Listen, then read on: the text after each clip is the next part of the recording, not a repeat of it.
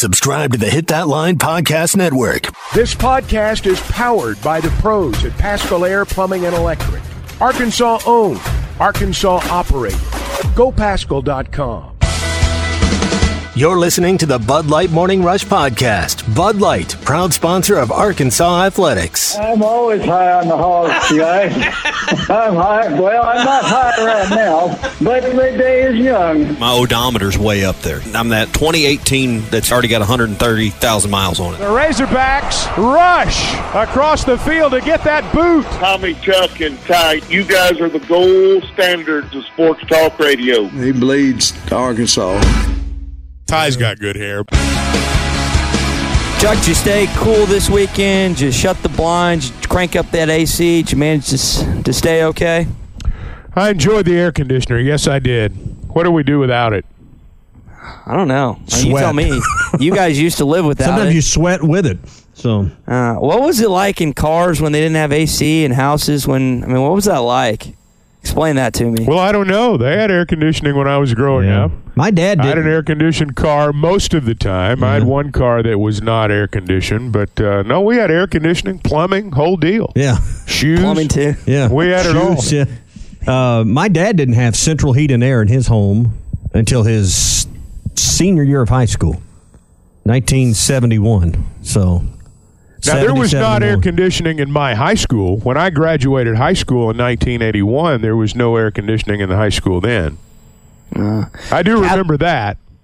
Catholic High had a thing when it was, I think it was 90-plus degrees. The Catholic guys got to go home early in Little Rock because they didn't have air conditioning for the longest time. I think they've installed it since then, but I know certain high schools in the state would hit a certain temperature threshold they weren't allowed to do. And Tommy, you would know this, isn't in high school with football practice during the week, doesn't it, if it hit a certain threshold, they have to stop practice or something? I don't completely. They have this device called a wet bulb, and I don't exactly know what it does and how it reads the heat and humidity. But when it goes off, they're supposed to shut down practice or move inside, one or the other. And hopefully the coaches pay attention to that. I guess if you're a player over there and things are getting a little rough in practice or things aren't going your way, you're hoping that alarm goes off. I guess maybe get saved by the bell, so to speak. But yeah, they have a device that they measure the heat and humidity anymore at practice with.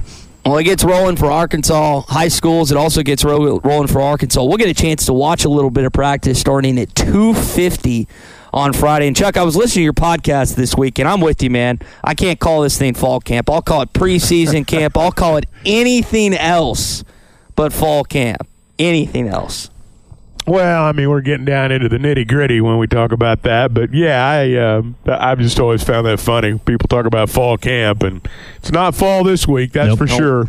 Wednesday through Saturday, the temperature does not drop below 102 as a high. That's, again, it is going to get up to 100%, over 100 each day in Fayetteville. It's not just across Arkansas. In Fayetteville, when it's 100+, you know it's hot outside. Yeah, and one thing it does not get to 100 here very often. No. In Fayetteville, it does not get to 100 very often. It certainly doesn't get to 105 very often. That's the forecast for later this week. Now, I thought it was interesting, one of the comments Sam Pittman made with us on our chat with him, and he also said this at Media Days, is we've not avoided the hottest parts of the day for our runs. Now, it hadn't been 100 degrees when they've been out there running, but he said we've taken to afternoon runs, and we're acclimating to this. So it's been part of their summer toughness, Chuck, is being out in the heat of the day. Well, that is part of it, and it's different now than it once was because, the season starts earlier. You were talking about the time when you didn't have air conditioning. That's when you didn't start seasons and school this early. It starts a lot earlier now. There was also a time when you didn't have them all summer, and kids would go home, and you'd hope that maybe they were hauling hay because they'd come back in August and they'd be in shape, and some kids that weren't as in shape, and you had to spend some time getting them there. And that's one of the differences. We talk about the heat and all the things that are going on right now in terms of football practice. In high school, I know the bigger programs have them all year long. I don't know that all the smaller ones do. There are a lot more kids in Arkansas playing football for small-town schools and big-town schools. So it's a concern, I think, perhaps maybe even more so at that level, because at the collegiate level now, you're just transitioning from one phase into another. They've been on campus for a while, and I'm sure they did do a lot of that in the hottest part of the day, because that is what gets you ready for what they're going to endure later this week. That's for sure. They're going to have full gear on by the time the week's over, I guess early next week at the latest. So in the summertime, you're in shorts and T-shirts, so it'll be a little bit different now. I believe, y'all correct me if I'm wrong on this, we had, again, Coach Pittman on last week and talked about a variety of things. I think this is the first time that we'll actually get to hear from Coach Souders publicly, correct? And I know that strength and conditioning. Did he speak when he was hired? I thought he did. I don't recall. Did he? Yeah. Okay, maybe he did. Maybe I'm misremembering that. But this one will have more meat to it, because you'll find out exactly how the first summer went. Yeah. I mean, and in terms of what a strength and conditioning coach does, he has completed his season, so to speak. I know there's work to be done during the week and during the year, and they'll lift during the season. But Chuck, the head coach measures his strength and conditioning coach based on what happens in January in that 8 weeks, and in the summer in that time period as well. And, sometimes when we hear what's said in the summer, it goes in one ear and out the other. And sometimes that happens here, and sometimes it's justified. In this instance, I do think it's important, because that was the biggest change. And when the head coach talks about why it didn't go as well last year as it did the year before, that physicality and identity and short yardage situations, that's what he talks about. And so, that was the first change that they made, the very first change that they made at the end of last season. So I do think it's a little bit more pertinent this year maybe than it might be in some years. You're welcome to jump on with us here on the McLarty Daniel Hotline, 877-377-6963. We're at the Beat the Heat Summer Swing at Lost Springs Golf Club for Kendrick Fincher. Hydration for life. There'll be a lot of questions. The good thing is we're going to hear from Coach Pittman on Wednesday. We'll hear from Coach Souders on Wednesday. We'll get a chance to talk with Coach Jimmy Smith and some of his guys in the running back room and kind of go across the board. I think a lot of people are interested. We've heard from, again, Coach Pittman at this point, but they want to hear from some of the coaches and players, particularly Travis Williams and Dan Enos, which it's been a while since we've gotten to hear them speak about their sides of the football. Yeah, well, we'll see how much that happens. I don't really know. Last year, you guys can correct me if I'm wrong, but I don't think the coordinators were made available all that often. We didn't hear from them. That's right. Maybe we will in camp, maybe. I don't know. But, look, the proof's going to be in the pudding, so to speak. We're going to see on the field the finished product, and that's the bottom line. You talk about, when a strength coach, when his worth is measured, certainly his season, so to speak, has been going on, but his worth is going to be determined in October and November. And that's when, ideally, you reap the dividends of what you're doing right now. Or maybe it's in a 3rd and 2 situation at Baton Rouge in the conference opener. Or maybe it's in one of the games before that. Who knows? But, we'll see how it plays out. But I don't know how many times we'll hear from the coordinators, but we're going to see their finished product on the field very quickly. Yeah, and kind of like you're saying, so they're going to have, again, the position coaches and players. I didn't see anything about the coordinators in that email, but I would have just assumed that that's going to be the case. I want to see, again, Friday we'll get a chance to watch a glimpse. My guess is about 15 minutes or so of practice, and I would guess from that day moving forward we'll get a chance to watch maybe a segment or two of practice each week, and just again to see these guys, because it's been since the spring since you've actually gotten a chance to watch anything on the field. Yeah, and I mean, it's generally how it works is we'll pay attention to every move for a few days, and then you'll get into the dog days of preseason camp, just like we're in the dog days of summer right now. We'll get into the dog days of those camps, and then we'll get to Labor Day weekend, and we'll get to watch our teams play. And at that point, it's going to be on. Yeah. But, I mean, it's exciting to see them out there. I know they're excited about being there. And, everybody's going to have a chance to get out there before the week's over. I guess we'll see what happens. I think one of the things when we talk to players, and they're going to be by position groups, and I know we hadn't gotten a complete schedule of when everybody's going to talk, but Jimmy Smith was brought up in the email we got, and we'll get to talk to Rocket Sanders and A.J. Green and 2 or 3 of the running backs. But what's your approach mentally as a player? We're 33 days, Ty, from the season starting. Yep. By the time they get to the camp, we're going to be on Friday, and it's full start. I mean, we're going to be inside 30 days, and I guess to some degree, you're relieved to be out of daily weightlifting 5 days a week and all the conditioning, and now you get to go play. So it's not like they're going to just get underway for the first time on Friday, but.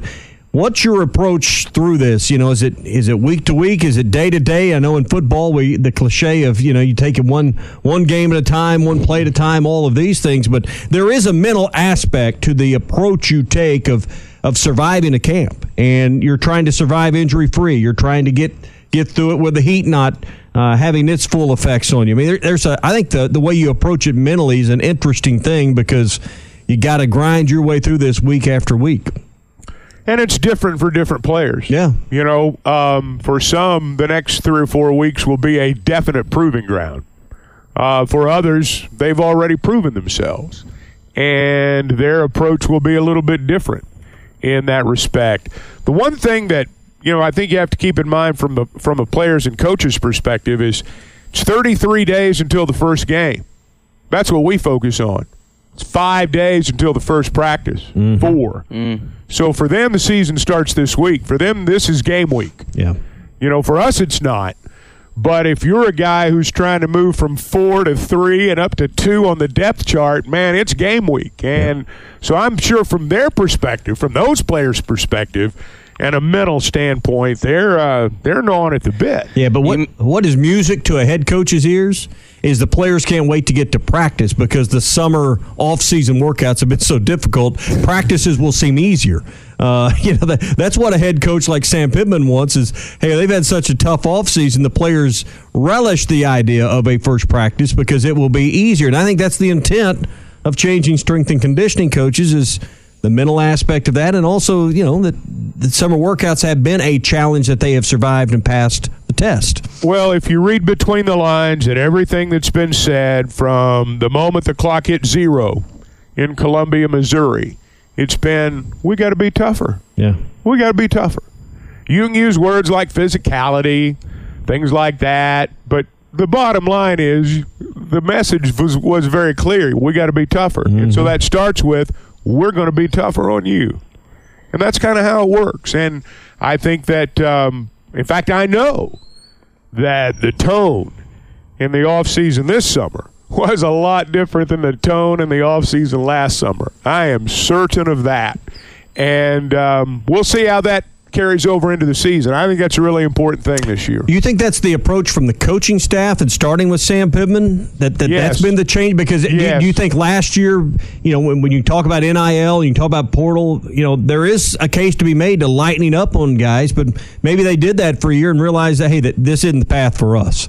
Well, he said that. Yeah. I mean, he said that. And so they're changing course. And look, the tone's set by the head coach, and he knows that. Every head coach sets the tone. From the time the day begins, from the time he walks in the building until the time he shuts his car door at night, he sets the tone. And if there's somebody on your staff that you don't feel like is setting the tone the way you want it set, well, you remove that person and bring somebody else in. And I don't think he felt like a tough enough tone was being set. And that's where it starts. That room is where it starts.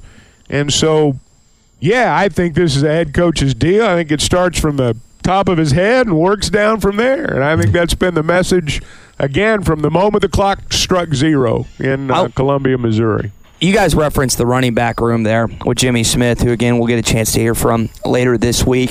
You think about what's behind Rocket, and, of course, he's got the accolades. He's got the preseason hype, being first-team All-SEC and All-American in some cases.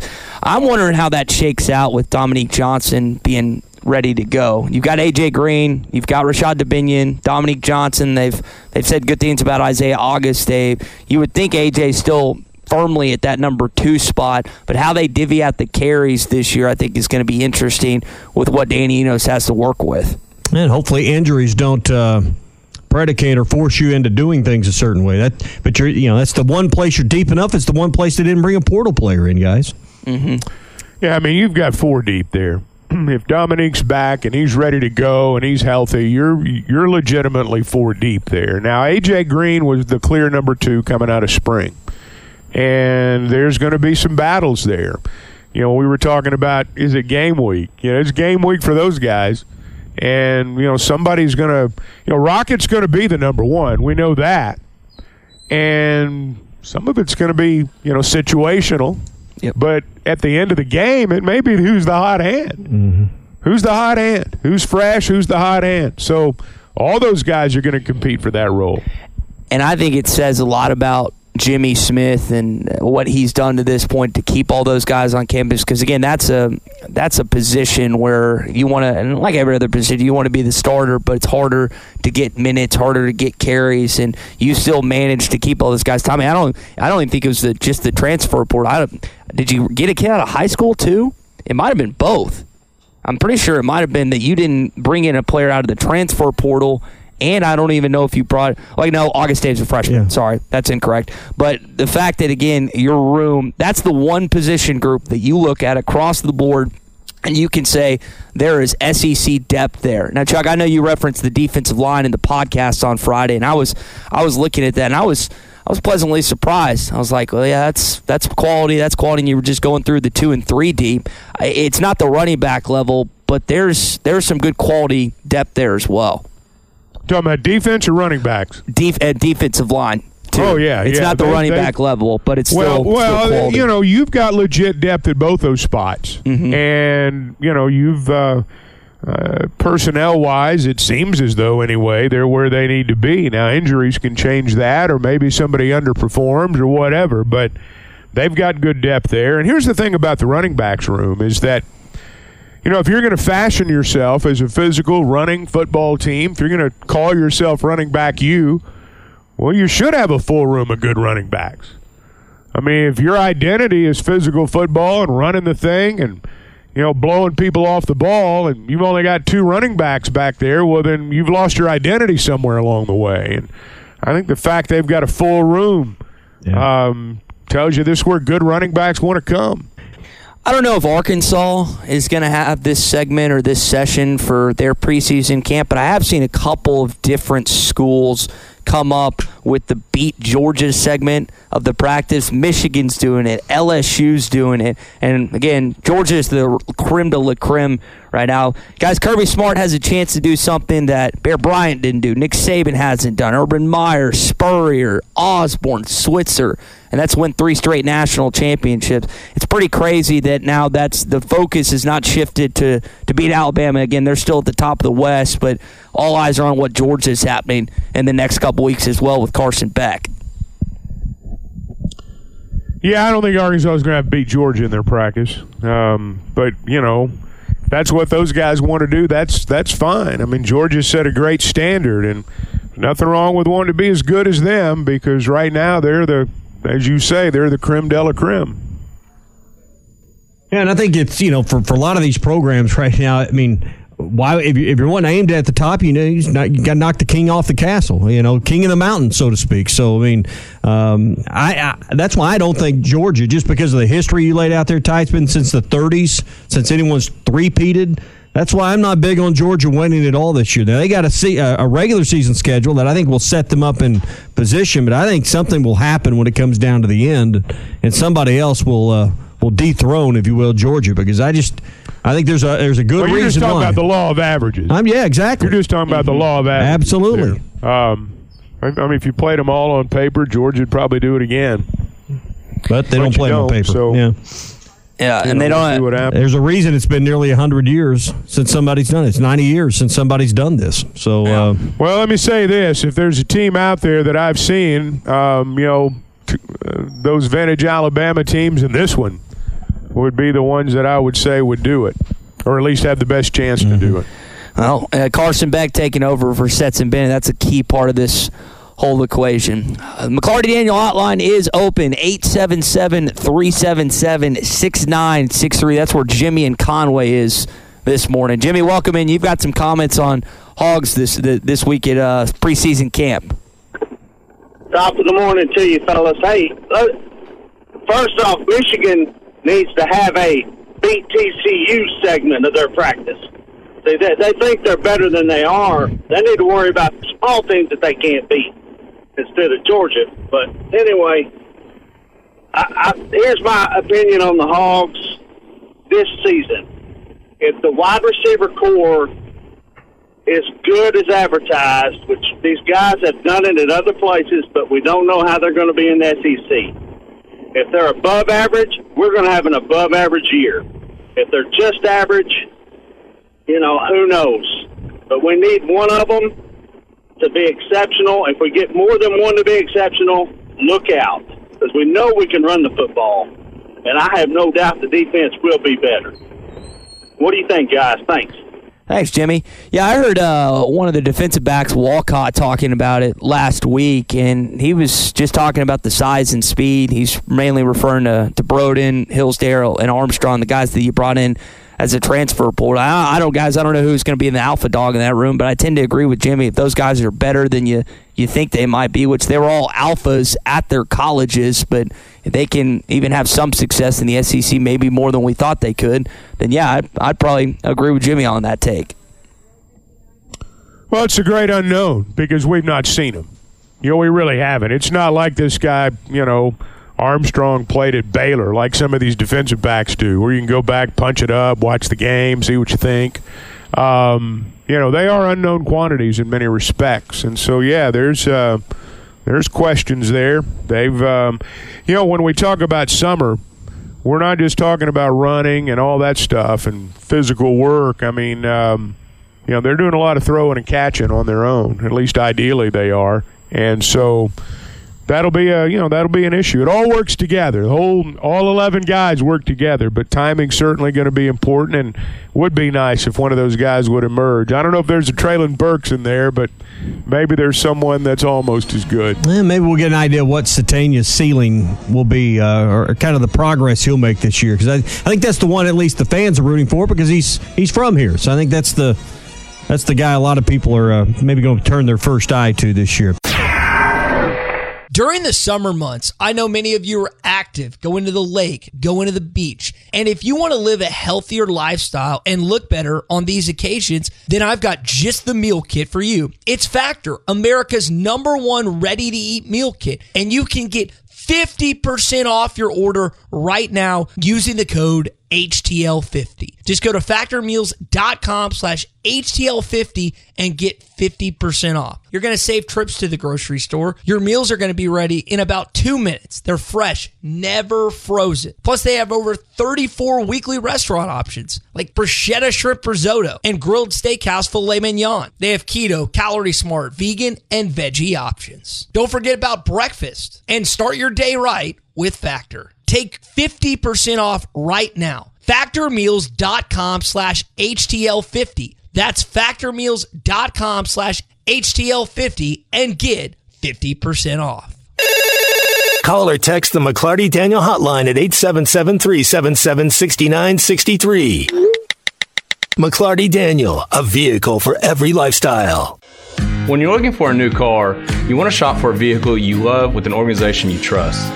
You've probably heard that McClarty Daniel means making deals, but what I'm inspired by the most is that McClarty Daniel means making a difference in our community. When you buy a vehicle with McClarty Daniel, you reinvest right here in the community, in our schools, in our little leagues, in our food banks, and our people.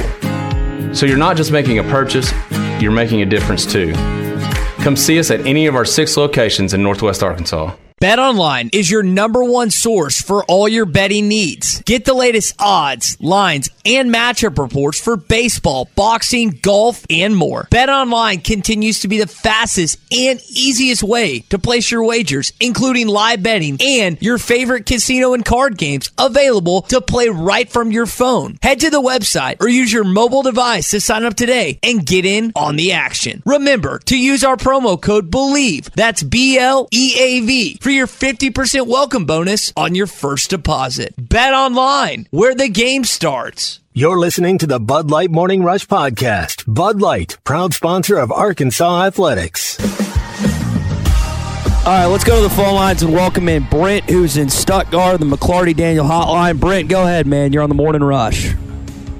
I thought the Danger Zone was my theme song for the day, and I thought, all right, let's go. Yeah. All right. The mouth says this right here. Brent the Mouth says, with that 4-game stretch, I'm just going to tell you, boys, if we go 2-2, that's a huge victory right there.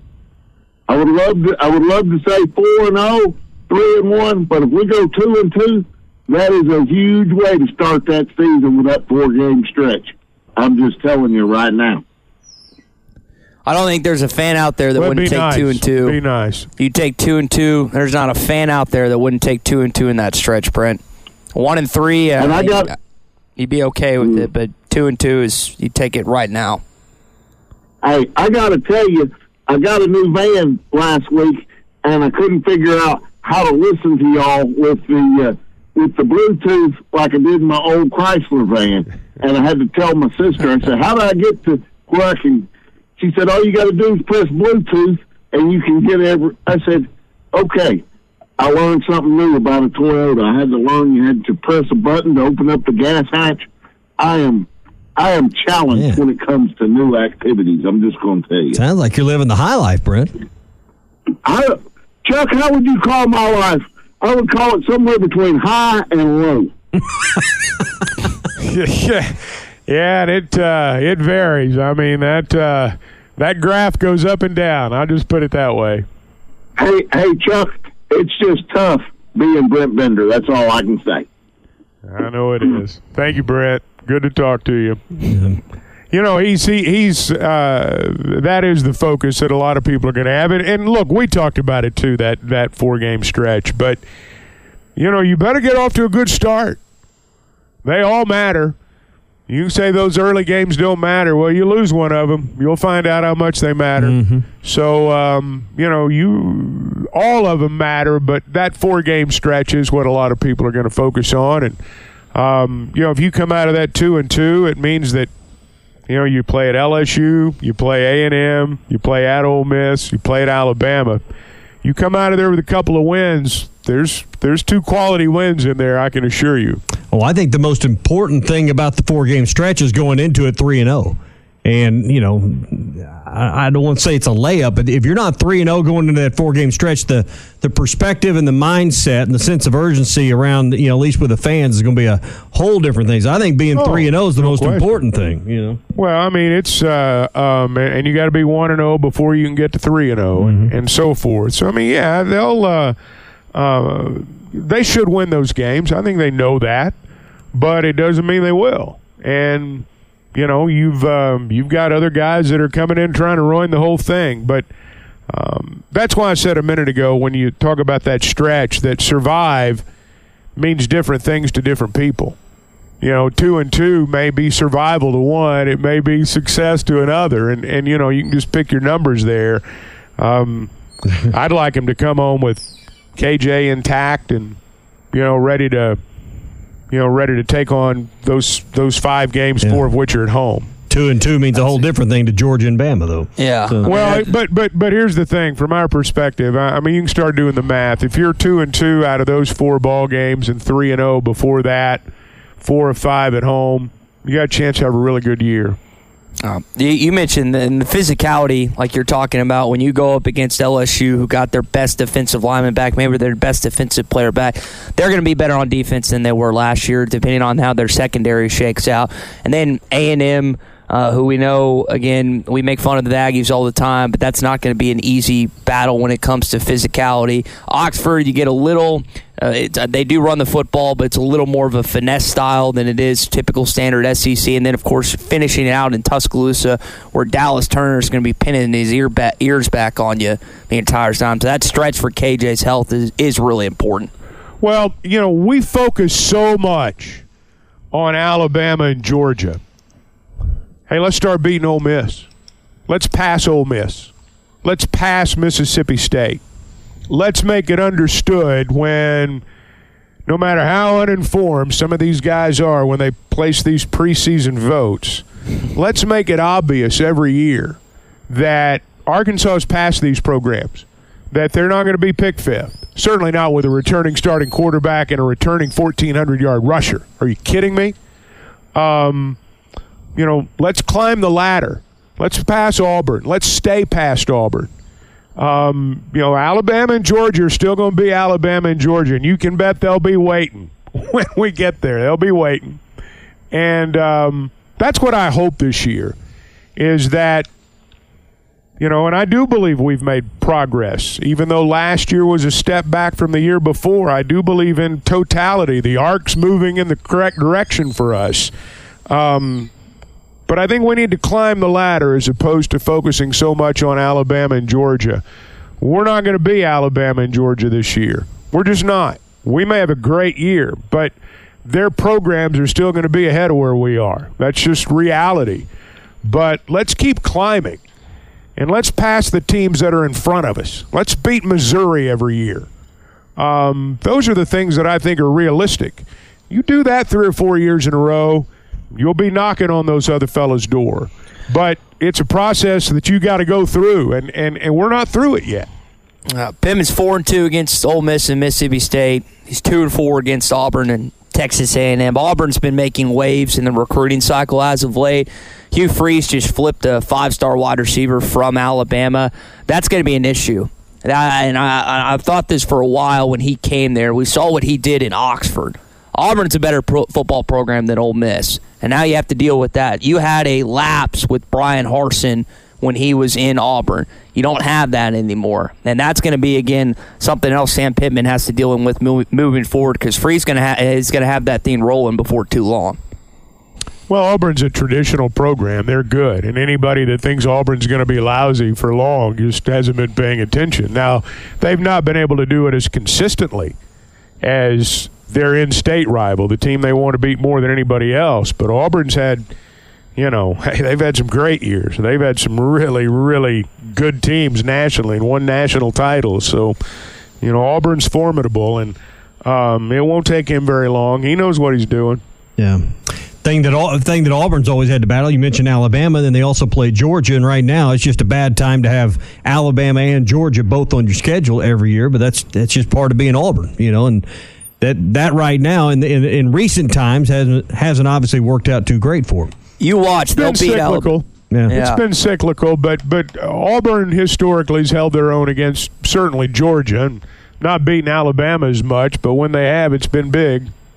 Hey, you watch. I mean, I think Alabama is going to narrowly pull it out this year in Jordan-Hare, but I mean, even was it 2 years ago when they went in there, and that Auburn team was bad, and they still only managed to win in like double or triple overtime. That's a rivalry. It doesn't matter how good or how bad Auburn is; they always seem to at least compete with Alabama. Bama had to make a final drive there to win the ball game. So Bryce Young there's an entire season to go through too, and you don't know what they're going to be like when we get there. If Auburn's as bad as some people think, they may just be playing out the string, looking to next year, and I don't know. But generally speaking, you're right. I mean, it's a rivalry game, and weird things happen in those games. We've talked a lot about the Alabama quarterback battle and what's going on with Buckner, Milroe, and Ty Simpson. But the other one is what's going on at Auburn with Robbie Ashford and Peyton Thorne, who they brought in from Michigan State. A lot of people thought Thorne was just going to come in and be the starter, but based on some of the stuff I read, that isn't initially the case. There's some quarterback battles. We've talked about position battles for Arkansas. There's some intriguing quarterback battles in the SEC right now. Who's going to end up winning and being the starter named either during fall camp or post-fall camp in a couple weeks. Well, Ashford will be their quarterback for the most part. I would be certain that he would go into the season as the starter. I can't imagine that a guy that left Michigan State is going to come to Auburn and win the starting job. I just find that a little hard to believe. Well, Ashford couldn't throw a football last year, so I think a lot of Auburn fans were hoping that he wasn't going to be the guy heading this season. Maybe Hugh Freeze has worked some juju and magic with him, but the guy I watched last year can't cut in the SEC. Well, he was a kid. I mean, he was young. I mean, he was young. He'll get better. Ashford's a great athlete, and that's why I think ultimately he'll be the starter. Now, he may lose the job. Who knows? But I think he'll be the one going in. Yeah. Well, then we'll keep an eye on that. But I think it'd be interesting to see some of these battles. And I'm kind of with you, Chuck. That let's just see how he looks the first few weeks, because to base everything on last year, we'll probably be wrong guessing a lot of times when we get down to the final analysis. Well, I mean, I hope so. We were 6-6 last year, right? So I hope everybody that's basing their opinion on Arkansas is looking beyond that. And some of them obviously weren't when they picked Arkansas to finish 5th. Preseason camp gets underway this week. We'll have a chance to talk with Coach Pittman and Coach Souders on Wednesday, and some other position players and position coaches in the coming days following that. Guys, so one of the things Coach Pittman has talked about is the fact that they made it through spring relatively healthy. We still haven't got an updated status from Quincy McAdoo. I know Coach told us 2 weeks or a week and a half ago at SEC Media Days that they were hoping to hear something positive in the next 2 or 3 weeks. But that's another aspect of fall camp you're hoping for, is just not to have the same number of injuries that you seem to suffer heading in there last year. Yeah, I don't recall what happened. It's been so long. I don't recall if they had any injuries in fall or preseason camp last year, but obviously you hope that doesn't happen. Yeah, I mean, you hope you can get through it, and they were relatively unscathed at the end of spring. I remember Marion Harris went down in the spring game, but apparently he's okay. So, yeah, I mean, and that's the objective. You want to hit that first game of the season with everybody healthy. Yeah, I mean, I was pros, but Joe Burrow, you just never know. Rolling out just a little drill, non-contact stuff, it can change the course of your season in the blink of an eye right now. And I know that's the NFL, but that's the thing the Bengals fans are worried about. And you just, you hope nothing like that happens with your football team, obviously, but that's how fast it can change the course of a season.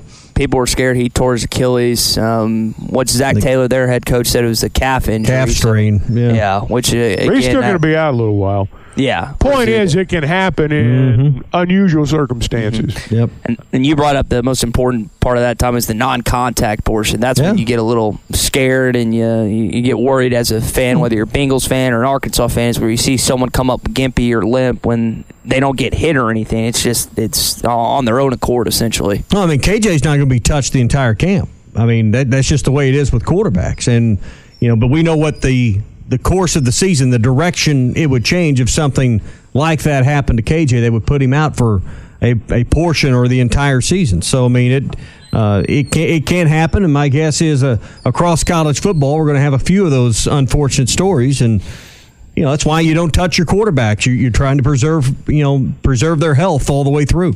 How many laps would a certain linebacker or cornerback run if they touch KJ? They hit KJ just right. Would they run till the end of practice? Laps would be the least of their problems. That'd be the least of it. Just hope to have a locker still when it's all over with. Yeah. I can't even. I know practices used to be different with the quarterback and stuff, but I can't even imagine someone taking a hit on KJ at any point during fall camp, and the repercussions that would come following that would be pretty severe. That's the way it is everywhere, though, anymore. And oh yeah, I always that's standard operating procedure. But I just wonder how, particularly a quarterback like KJ that is going to run, they are going to try to strip the ball, that contact will matter. How do you really get a guy like that ready but also balance out keeping him healthy? I mean, I think it's a difficult challenge. I don't think it is for a guy like KJ who's been around the block. I think maybe if you've got a guy that's not played as much, I think it's different. But now certainly, you can't simulate a game situation, and he is going to be fair game from the Western Carolina game on, but he has enough experience right now. I don't think anybody's going to do anything that is going to surprise him. And, it's going to be hard to strip the ball from KJ for them too, so I think he'll be okay in that area. Again, luckily he's played a good chunk of minutes to this point in time, so you've gotten to that point. Yeah, I just wonder what other players would it be a Rocket Sanders and an AJ Green, who on defense maybe would also be protected this year? That'd be a good question for Sam on Wednesday, because I don't think KJ is going to be the only player that goes through the full camp without some contact. There may be some that get a little less than others, a little more than others. Like KJ won't get any, but some of these guys that are, like you said, Chuck, are proven. A Rocket Sanders probably going to be off limits too a good portion of the camp. Maybe not the entire camp like KJ, but a good portion of it. I would imagine so. I think there'll be some guys out there with maybe different colored jerseys on than everybody else, and obviously KJ will lead that group. He did say, Pittman did say that he made a mistake last year not hitting as much. Now, I'm sure he's more, he's harder on himself than anybody else would be.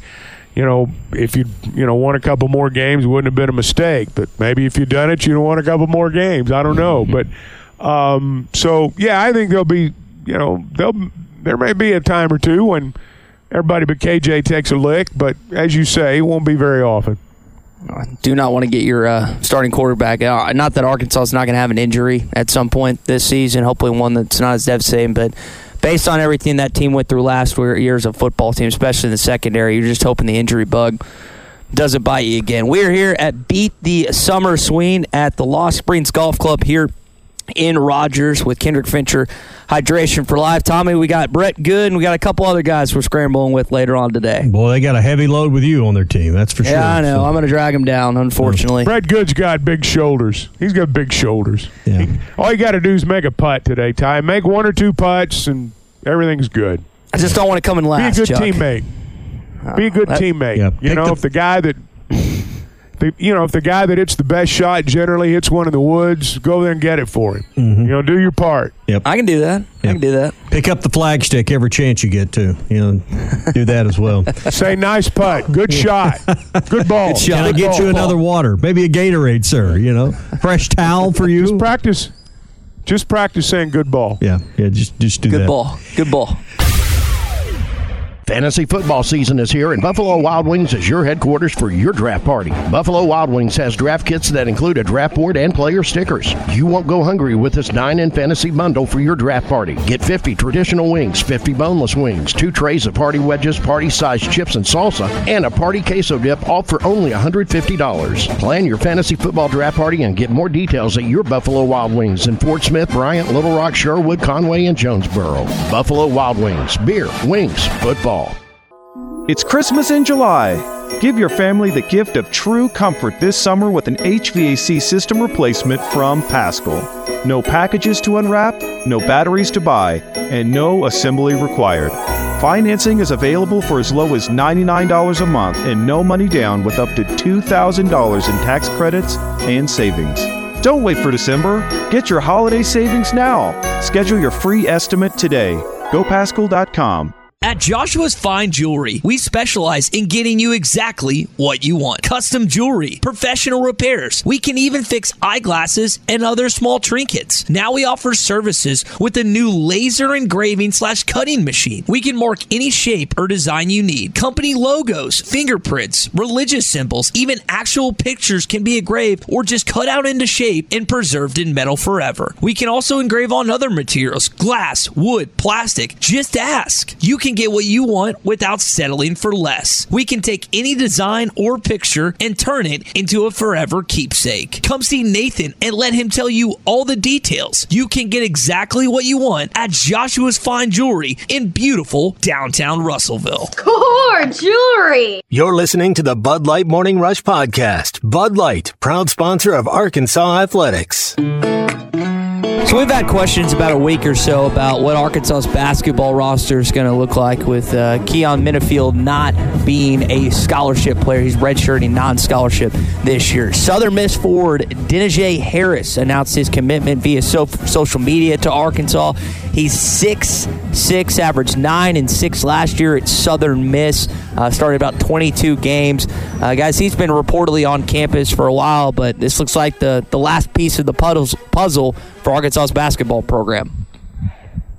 Yeah, he's been hiding right here in plain sight. Everybody's been wondering what's going to happen. He's been here all along. So I guess we'll find out more about him when we start seeing him play games. What did you say earlier, Ty? That was, is it 6 or 7 juniors and seniors that are now on this comprised roster? You got 8, dude. You got 8 seniors on this roster. Nah, that's the formula, Chuck. You were talking about months ago. Is that veteran status of a roster, and at least from that part of constructing it, they got to go play games. But I like the veteran status in that roster.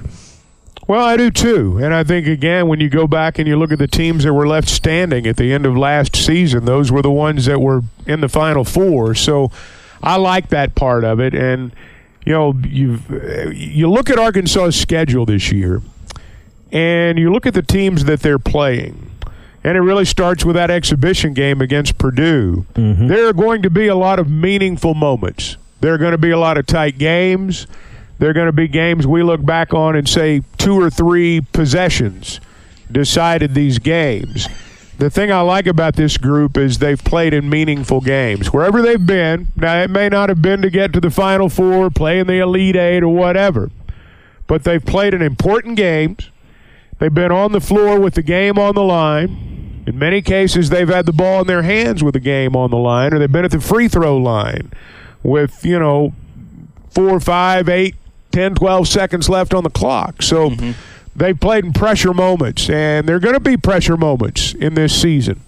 There's good teams, really good teams. There's college basketball's elite on Arkansas's schedule this year. So I like the fact that they've played in games where everything's been on the line and they've been out there, and you hope that translates, particularly when we get to March.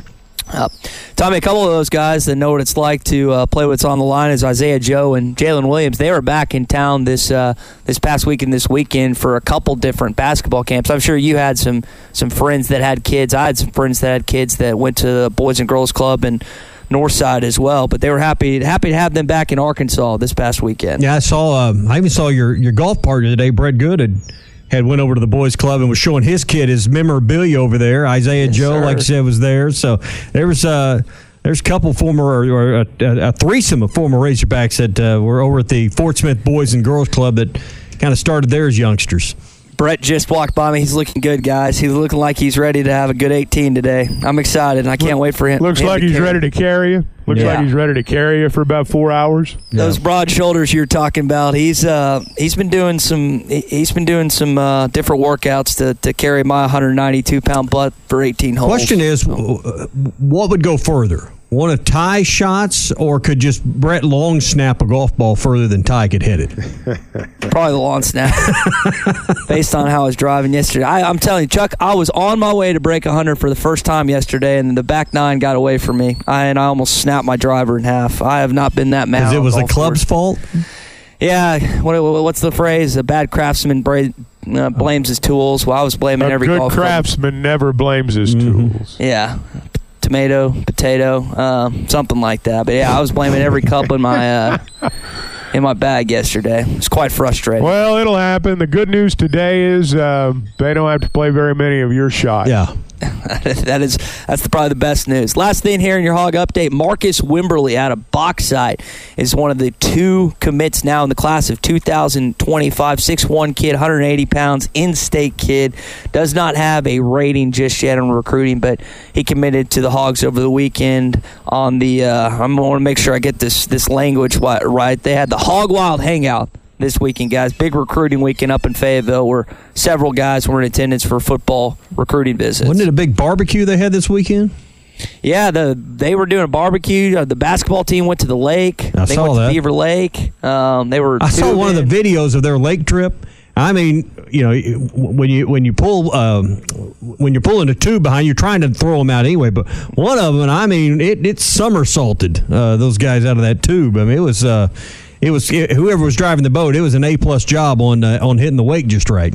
You think Muss was driving that boat? I don't know. Saban drives when Saban does that with some of his players. He drives the boat. So yeah, weren't they running out of gas one time, Tommy? Yeah, he just bought a new boat. So. Yeah, that's how that works. Yeah. The clip you're talking about, if I remember right, it was Jalen Graham and Mekhi Mitchell, and they, like you said, they got whoever was driving the boat did not take it easy. It made me a little uncomfortable. It's like I mean, I've had a bruise or two on the tube, so it happens. That is swung around. Yeah, that was part of my dad loved throwing us off the tube. That was one of his favorite things. Yeah, but those guys are athletes. Yeah, I definitely wasn't one.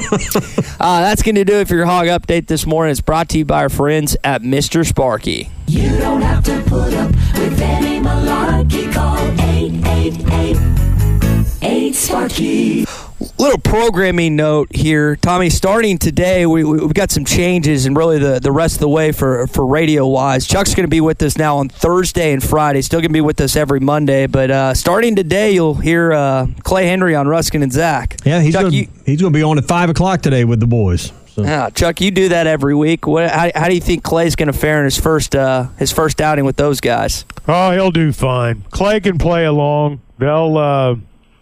They'll show a little fake reverence here at the start. And, within a week or two, they'll blister him the same way they do me. Yeah. Oh, man. He'll be fine. How will he do with the poll questions? That's the answer that we're seeking out today.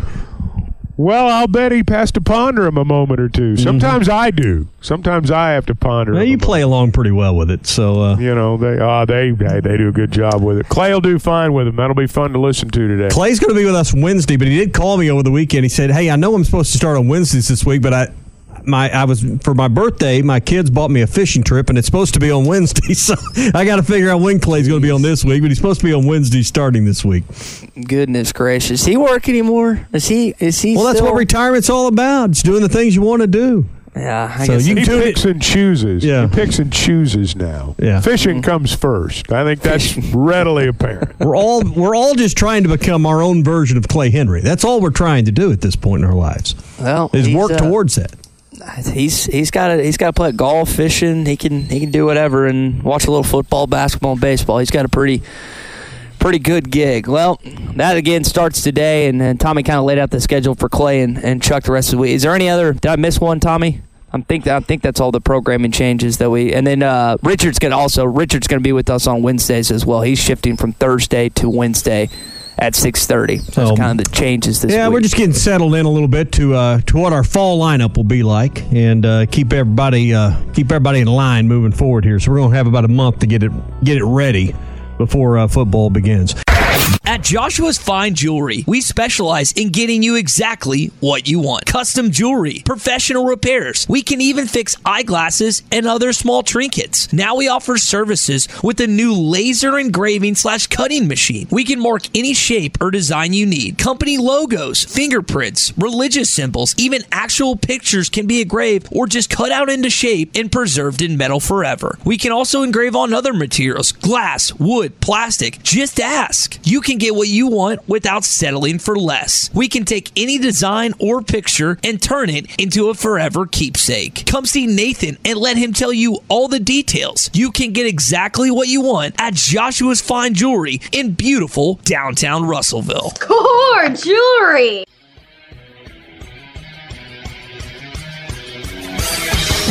Have you tried Benville Brewing's new Space Goose Hazy India Pale Ale? It's handcrafted in Arkansas. You'll taste the great tropical citrus, including the passion fruit, the guava, and pineapple. It's creamy, zingy, and zounds the taste buds. It's weird, wonderful, and wacky all at the same time. Try the new Space Goose Hazy India Pale Ale from Benville Brewing. I can't help but wonder, with everything that's happened the last couple of weeks, with Colorado going to the Big 12, with all the rumors and rumblings, Chuck, is this a week where we see more movement in college football when it comes to conference alignment? I got to believe, with all the rumors and things that are bubbling out there, with board meetings being reported at Florida State, supposedly more schools joining Colorado in a move to the Big 12, maybe the Big 10 is on the move as well. I think some things are going to shift this week. Well, they may. I'm pretty certain that it's going to be another week of rumors. I feel certain of that. I read an article last night. Now, I don't know who originally wrote it, to be honest with you, but they were saying that don't be surprised if by the end of the week Clemson, Florida State, Oregon, and Washington are all part of the Big Ten. Now, I don't know if that's going to happen or not. Now, say that again. Florida State, Clemson, Oregon, and Washington are going to join the Big Ten. That's what a mouthful. One of the reports said. Florida State's Board of Regents are holding a meeting Wednesday to specifically discuss conference affiliation. Now, this may or may not mean anything. I don't know. But it certainly will fuel rumors. And, I don't know what the Big 12 is going to do. They're obviously in buy mode. I mean, they are aggressive right now, and they're riding the wave, so to speak. And, it wouldn't surprise me to see them make another move before the week is over. I just think that this is going to continue to drive the discussion even as schools move into preseason practice. According to a report with the Action Network, the Big 12 is desiring at least or positioned to add between 1 and 3 schools to join Colorado in 2024. The league will first seek others from the Pac-12 to join. If none do so, the Big 12 could possibly add one group of 5 team. UConn, Memphis, San Diego State, and UNLV are at the top of the list for possible schools. Of those 4, well, I think UNLV would be the most attractive just because of the TV market. Well, San Diego State's going to go to the Pac-12. If it survives, San Diego State will go to the Pac-12. I mean, San Diego State is a better program athletically than what UNLV is. Agreed. And so, I would think that the Big 12 would try to get the Arizona schools. I think they kind of fit sort of the Big 12 model. I could see both of them going to the Big 12. I could see maybe UNLV going to the Big 12. It doesn't look like Washington and Washington State are going to be a package deal, and it doesn't look like Oregon and Oregon State may necessarily be a package deal.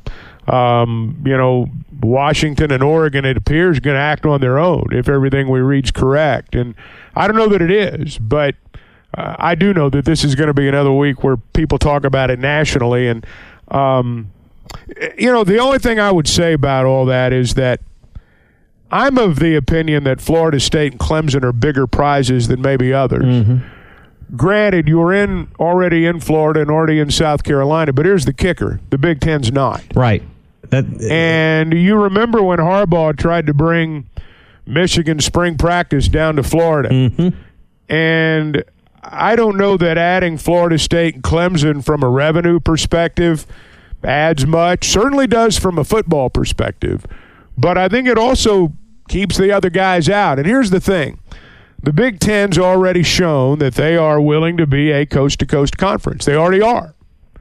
The Big 12, at the very least, is going to be a west of the Mississippi conference with maybe, a few schools like Cincinnati thrown in there, UCF. They're going to call themselves a coast-to-coast conference. Sankey has said that as the SEC expands, when they expand, it's going to be, I don't know that this is a word, but I would say contiguously. Yes. It's going to happen along the borders. And if that's the case, then you better fortify your stronghold. If the SEC is going to continue to be regional, and I'm fine with that, just for the record. I don't think they need to go west. Let the other guys do that. I don't think it fits the model. And I don't think it's a threat, frankly. But I do think that you've got to fortify your stronghold. If you're going to be primarily regional, you got to have all the good regional football schools in your deal. And so, again, there's so much speculation here. Sure. I'm speculating. I'll freely admit that. But I do think that that's going to drive the bus again this week. And that was my first thought when we were going over this list of schools, and Clemson and Florida State are possibly at play. Makes you wonder what will happen with the ACC. Maybe we'll talk about that in just a minute. But, that brings the Big Ten into the heart of the Deep South. South Carolina and Florida, an area that the SEC's had only competition from the ACC in recent years. Now, you take Florida State and Clemson out of the ACC, and that changes their business model dramatically. It makes you wonder, are there other schools in the ACC that would now be in play, and who off of that roster would be of interest to the SEC? Because I think if the SEC is going to grow, it's to the north and the east when you talk about those contiguous states or furthering the footprint. A lot of those states get in there and they're tight borders, so maybe it doesn't have to be one exactly touching, but it stays in the same footprint. Chuck, I wonder if the ACC schools that are going to be left behind, if indeed the reports are true that Florida State and Clemson move, that puts the ACC in a similar position to the Pac-12, I believe. Well, maybe so. Maybe so. They've got a TV deal. It's not a great one, but at least they've got one. Pac-12 doesn't have one. I mean, my opinion on the ACC is that if the SEC were to rate him, and that's a big if. Again, very, very speculative. I'd get Clemson and Florida State, Virginia and North Carolina, and they can have everybody else. Duke, they can have everybody else. Mm-hmm.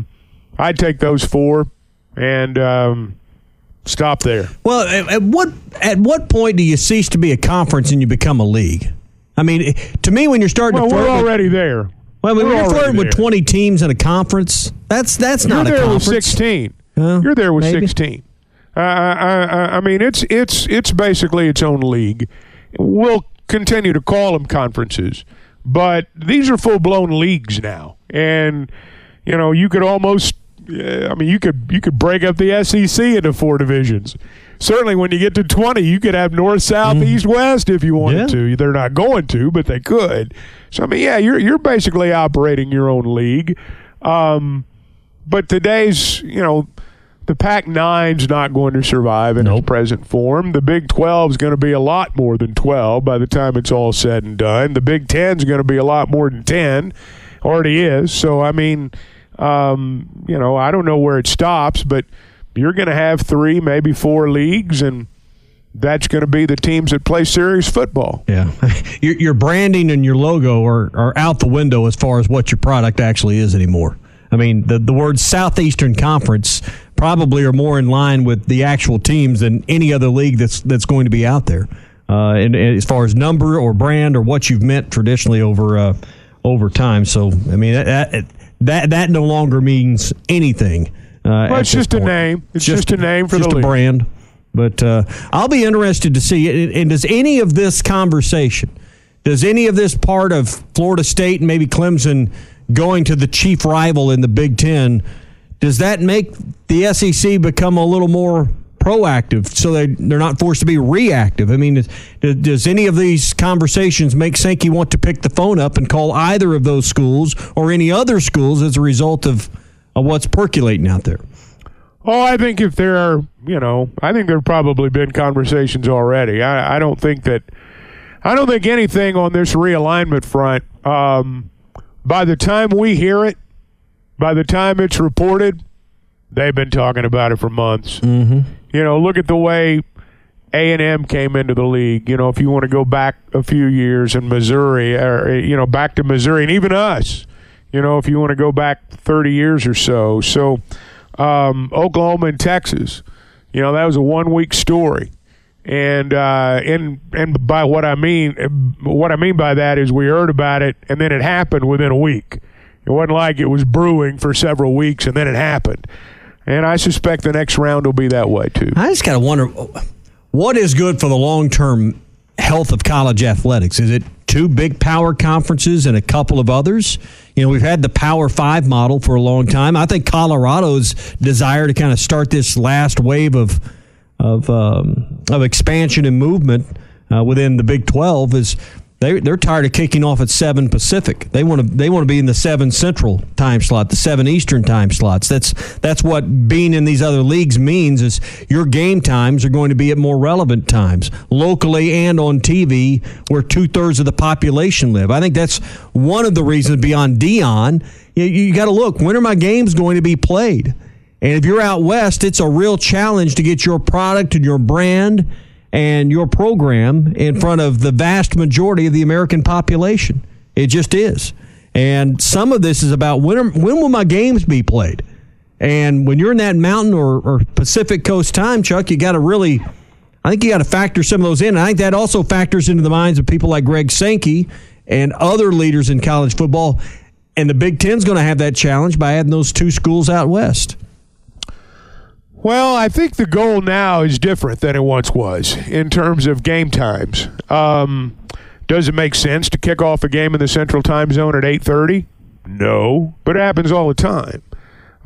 Television's going to dictate this, and as they continue to expand, they're not just going to be in the Central Time Zone. They're going to be in the Mountain Time Zone, and they may even be in the Pacific Time Zone.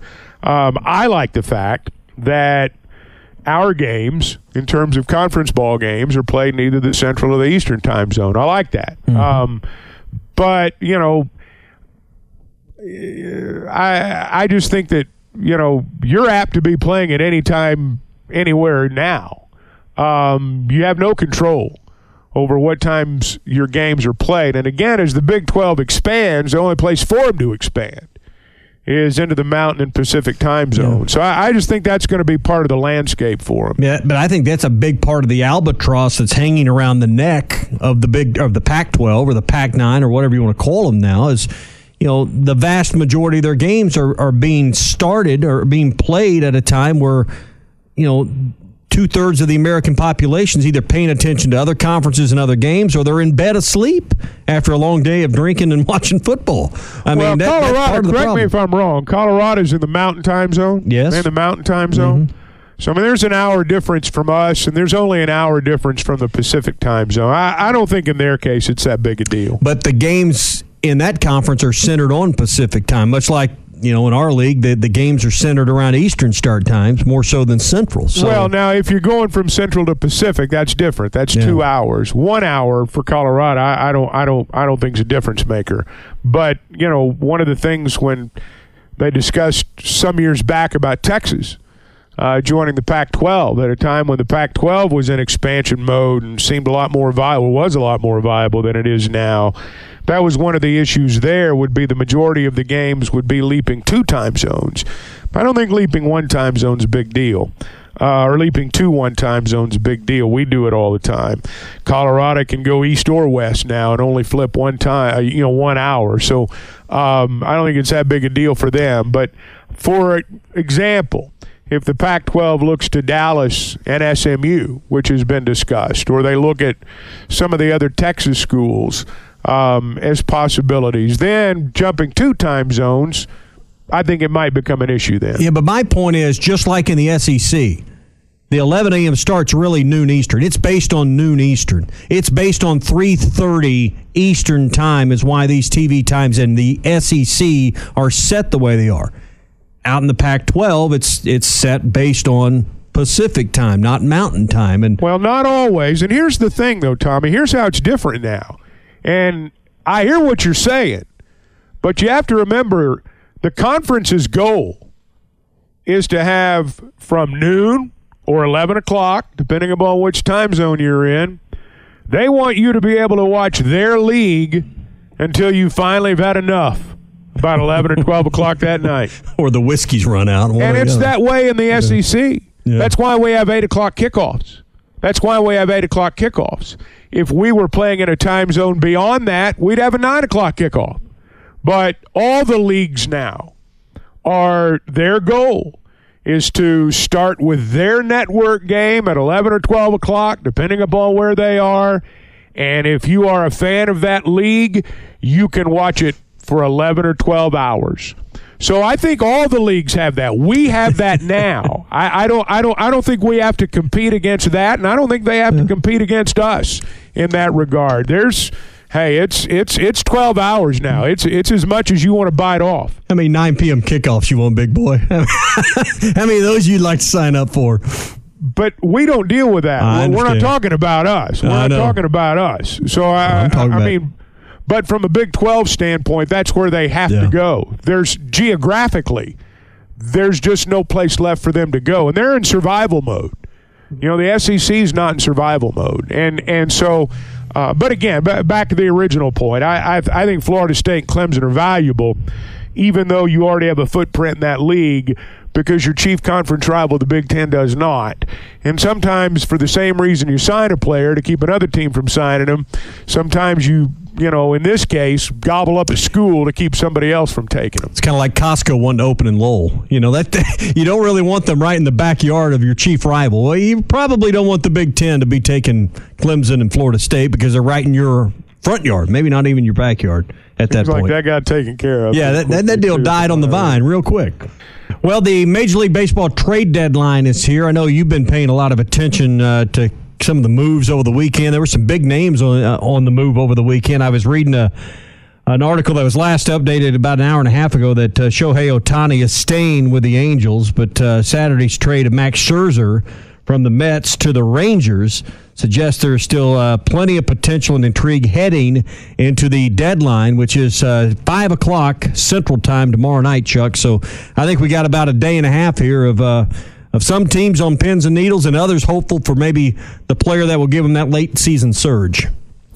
Yeah, Cardinals made a couple of trades yesterday, and they probably got another one or two coming over the next 24 hours, I would imagine. Montgomery and Stratton went to the Rangers, and then they shipped Jordan Hicks to Toronto.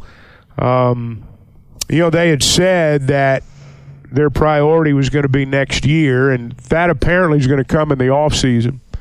It may come with the Flaherty trade or the Jack Flaherty trade either today or tomorrow. The guys that they got returned yesterday are prospects, minor leaguers. I don't know that you can project any of them at this point to be of real help next year. And so, I mean, you traded away Montgomery. You're apparently going to trade away Flaherty. I mean, you got to figure out who your starter is going to be this week. So it's going to be a lot different. But big picture, yeah, I mean, they said last week they weren't going to trade Ohtani, and they can't. They can't trade Ohtani. You can't measure what you're going to get back from him. And Rangers think they found a gem in Scherzer, and I guess we'll see. This podcast has been presented by Bet Online. This podcast is an exclusive property of Pearson Broadcasting. It may not be copied, reproduced, modified, published, uploaded, reposted, transmitted, or distributed in any way without Pearson Broadcasting's prior written consent. Subscribe to the Hit That Line Podcast Network, the best podcast in the Natty State. Just search Hit That Line wherever you listen to podcasts. Thank you for listening to Believe. You can show support to your host by subscribing to the show and giving us a 5-star rating on your preferred platform. Check us out at Believe.com and search for BLEAV on YouTube.